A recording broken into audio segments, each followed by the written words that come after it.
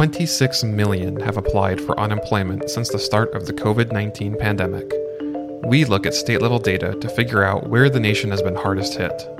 Broad consensus now exists among legislators, state regulators, and the industry about what needs to happen to help prevent a mortgage financing crisis. Has there been any progress? Is there any reason this can't happen?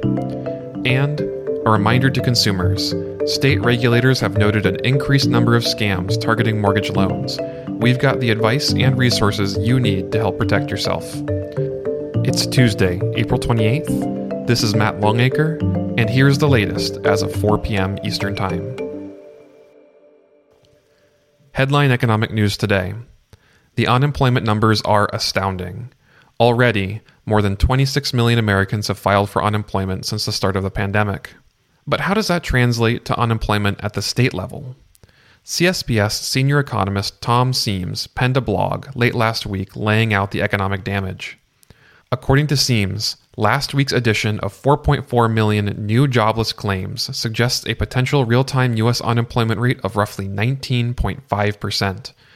The job losses are enough to wipe out the entirety of the 114-month-long jobs expansion that began after the 2008 financial crisis.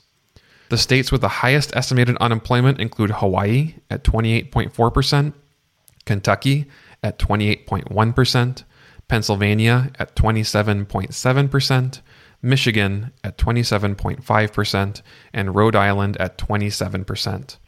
Of the larger states, California is the most impacted, with unemployment rising from 4% to more than 20% since the start of the crisis.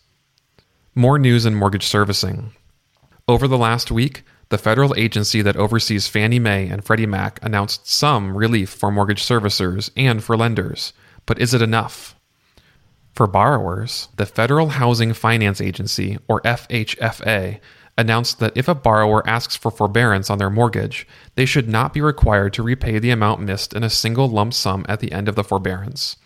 This is because some mortgage servicers were telling clients interested in forbearance that they must do so.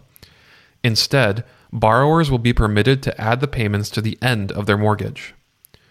For mortgage servicers, the FHFA announced that they will only require servicers to advance 4 months of payments on loans in forbearance. Previously, even if a borrower did not pay, a mortgage servicer would be required to pay investors. Still, many regulators, industry members, and members of Congress do not think this will be enough.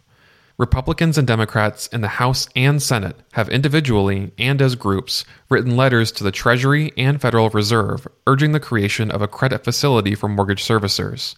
Since the start of the crisis, CSBS has been urging the Fed to do the same. CSBS President and CEO John Ryan repeated his call for a credit facility this week, saying in a statement, "Mortgage servicers could face servicing advance obligations that far exceed those ever experienced or anticipated due to the sharp rise in unemployment and stay-at-home requirements. We ask that Congress create a credit facility administered by the Federal Reserve as a backstop to ensure servicers can finance the mortgage forbearance promised to customers by the federal government." Currently, Treasury Secretary Steven Mnuchin says there is no plan to create a credit facility for non-bank mortgage servicers. And now, an advisory for consumers. State regulators have warned consumers about a surge in scams related to the COVID-19 pandemic.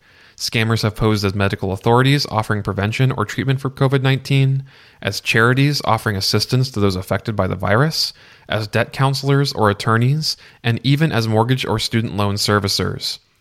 Agencies and consumer advocates are collecting information on these common scams and how to spot early warning signs. You can learn how to better protect yourself by visiting the CSBS COVID-19 Consumer Resources page linked in the show notes, which details the most common types of scams, provides information to government relief to consumers, and links to useful resources for those economically impacted by the virus.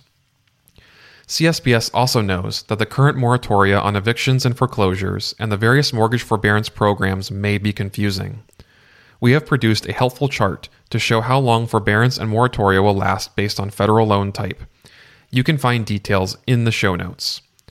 In addition to CSBS resources, you can check the IRS homepage to learn more about the economic relief checks and see if you need to take any action to receive it.